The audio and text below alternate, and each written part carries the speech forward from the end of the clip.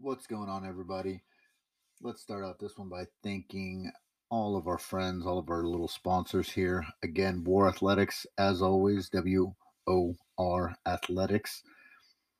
Shout out to them. Get all your athletic wear, all your gear, custom gear as well through them. War does stand for Without Remorse. And yeah, shout out to War Athletics one more time. This time, I also want to shout out Top Mount Apparel. Top Mount Apparel has been a company who has showed me support since I started jiu-jitsu. Probably soon after my first tournament, they've shown me support since damn near the beginning. So, yeah, shout out to Jose and the crew over at Top Mount Apparel. Check out topmountapparel.com. They got a lot of awesome shirts, different kinds of gear.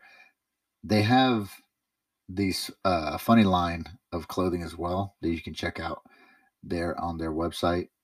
Again, tell them I sent you and get a little bit of a discount. As well, I wanted to say I hope everyone had a good Thanksgiving. Christmas is around the corner.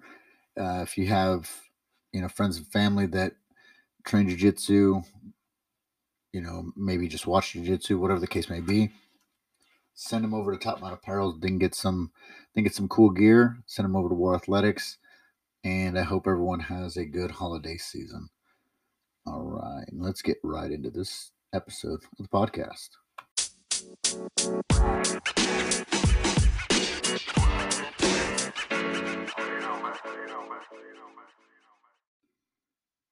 Welcome back, ladies and gentlemen. This is episode 50, Big 50, which was my nickname in high school, by the way. No, we have an interesting episode today. Again, as I was saying in the opening, hope everyone's having a good holiday season.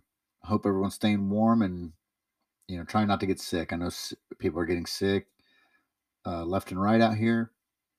Take care of yourselves. Be safe. And if you're gonna go roll somewhere, don't go if you're sick. Come on, be respectful. In this episode, I'm going to talk about what I did for Thanksgiving, what what we had as gym, and what we potentially will have going on moving forward into this next year of 2023. So let's kick it off with Thanksgiving. We went, me and Noah went to what they called a turkey roll. But yeah, we had an open mat session where a bunch of gyms came close to where I live, and they invited me out. So I went and had some good rolls. It was really fun times seeing black belts. I had a handful of black belts, or I think it was like three black belts, brown belts, and then a bunch of lower belts as well that were there having a fun time rolling. I got to see an old teammate and student of mine, Aaron Martin. It was a good time getting to see him hanging out for a while. Getting to see Noah go against different types obviously is always exciting. Getting to see where everyone's at as far as learning lessons and like kind of utilizing the new stuff that we've been implementing recently. It's one thing I really like to do. I like to, once we're going over something new, I make it a point to only do that thing to literally every person that I go with, just to, show people that it does work. As long as the person is engaging, jiu-jitsu works 100% of the time. If people are disengaging, and this is often a misconception as well.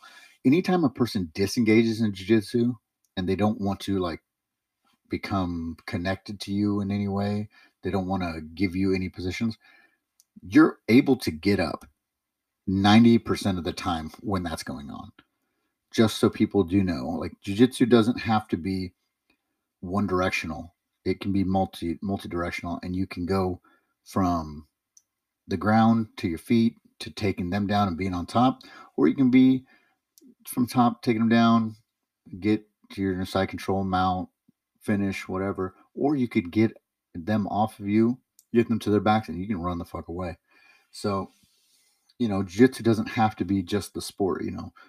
But we had a couple instances where I literally will like point when I'm in a certain position around the room to the people that I've been working with. I'm like, look, that's basically like, look, I'm gonna do this move that I've been showing you. And most of the time I'm successful with doing it, but sometimes, when people disengage, they don't know what's going on, or they're worried about what's going to happen to them, as far as like maybe they're going to get caught in something. A lot of people have that pride about them and don't want to get submitted, so which is understandable. So it's a little harder to play those things, but for the most part, that's one of my favorite things to do. I had I got to go with a black belt. His name is Rob, from this area, who outweighs me by, I mean, I would imagine 100 pounds now. But back in 2017, 18, back in 2019, uh, he's he was the person that actually uh, accidentally, I will say accidentally, tore my LCL in my right knee, and I got to go with him, sub him, get a little bit of a, quote unquote payback for that injury. Um, but yeah, no, all joking aside, it was fun. I got to go with him. Got to go with a black belt from Akosa, a brown belt from Akosa, black belt from Gracie Baja, brown belt from CU Jiu Jitsu, blue belt from Texas. A really interesting role. It was fun times. Um, Trying to think of where everybody was from. I mean, they were all over. It was a big class, and I was very thankful to be able to be in close proximity so I could go actually do that. And like I said, it was a good time. Got to hang out with my boys, and it is what it is. But I hope everyone out there got a chance to go out and get some good rolls in before stuffing themselves with all that food. It always makes it feel less less troublesome when you get that exercise in before you eat that much. At least that's how I eat. I don't know about you guys, but give me some mashed potatoes, rolls, corn, and some ham. I'm probably going to be passed out in about 40 minutes. So, again, I hope everyone had a good holiday season there with Thanksgiving. Moving into December and Christmas time, we do have the potential of having another one of those open mats. So I'm actually looking forward to that. I don't know when it will be. Um, Obviously, no one's going to be rolling on Christmas morning, but maybe Christmas Eve, maybe something like that. I mean, I'd be definitely interested in doing that, and hopefully we can get something going and get more people to get on the mats with us at this one. So let's see what we have here on our list. Oh, we got a good one.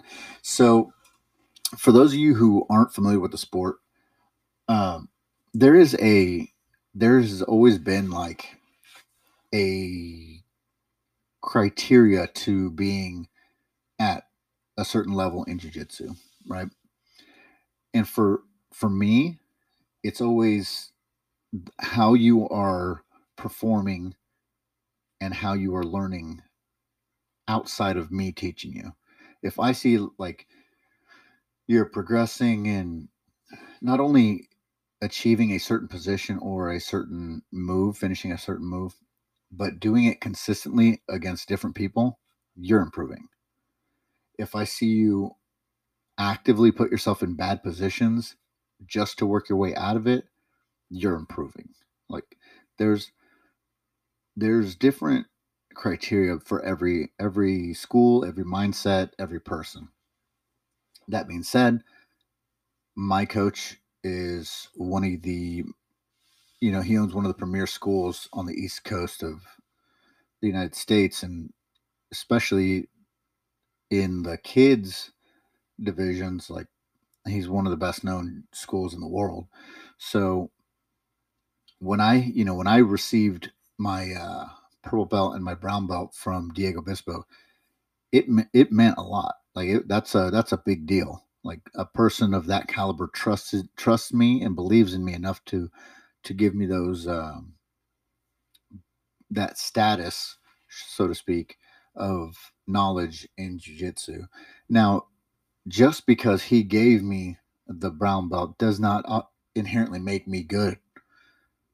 I had to practice, I had to work hard, and I had to do what I love to do, and that is learn and dissect jiu-jitsu so I can figure out reverse engineer positions, figure out how I want to do it for my body style, and then also how I'm going to teach it for everyone else's body style, because not very many people learn the same way. There's going to be categories. Each and every person that you come across are going to learn differently.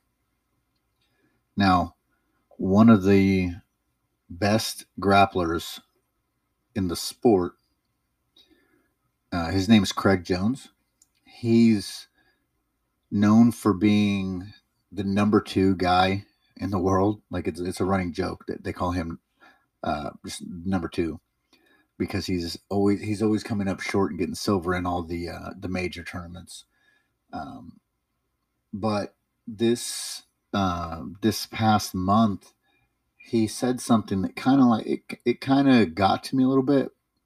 Not because I feel like it affects me per se, because I don't believe in what he's saying, but at the same time, I've seen other gyms who are close to me that have this same mentality, and it's kind of, I don't know, it's kind of rubbing me the wrong way, just because a lot of people that are listening to him, who look up to him, there's young grapplers and grappling fanatics that genuinely idolize Craig Jones because he's a funny guy, but he's really successful and really good at jiu-jitsu. And then he has his peers who, categorize him as one of the best there is.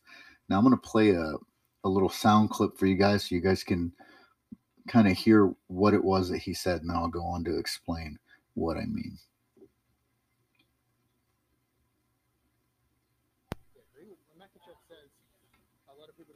The black belt's taken away. I kind of agree with that. I think what those guys are doing is sort of superior to what we've been doing for a long time, because we built an entire sport around conceding bottom position. I'm not one of those guys that says we should grapple as if people are striking us, but I believe we should grapple as if the top guy knows how to pass and pin. A lot of guys don't mind being on bottom because they've never rolled with a guy that knows how to pass guard or pin someone. So they don't know how fatiguing and horrible it is. Everyone thinks they're good at guard until they come across a guy that really can pass well. And then suddenly they think, I'd rather be standing, I'd rather be on top, but they don't know how to get there. And if they do, they don't know how to hold someone down. I think Makhachev's grappling is superior to what a lot of the traditional jiu-jitsu guys do, because they don't know how to hold someone down. They have no idea how to do it. So we really got to reverse engineer what Makhachev's doing, which I've been trying to do on top, and then I'm trying to teach these guys how to do it so I can practice doing it on bottom. Safe ways to get up, heists, switches. Obviously, I'm working on it in open space. Volkanovski's already really good against the fence to get up. But obviously, tough. Very hard work to start in that deeper pin. I honestly agree with when Makhachev says a lot of people deserve to have their black belts taken away. Now, again, this is, one of the best grapplers in the world. So I, for one, love Craig Jones. I think he's hilarious, and I like his jiu-jitsu. But for him to say that some black belts deserve to get their belts taken away it's just crazy to me. He even goes to say, because we have built this sport off of conceding bottom position, which means you openly will go to the ground and start off on either sitting on your butt or laying on your back to start the match. Now, I want to go ahead and say Craig Jones literally has done this his whole career, and just recently has gotten into the pins and top position game, but still plays primarily bottom, including ADCC in September, where his match was the highest penalized match, and he spent almost the entire thing on his back. Now, again, I like Craig Jones, but for him to say this is kind of crazy.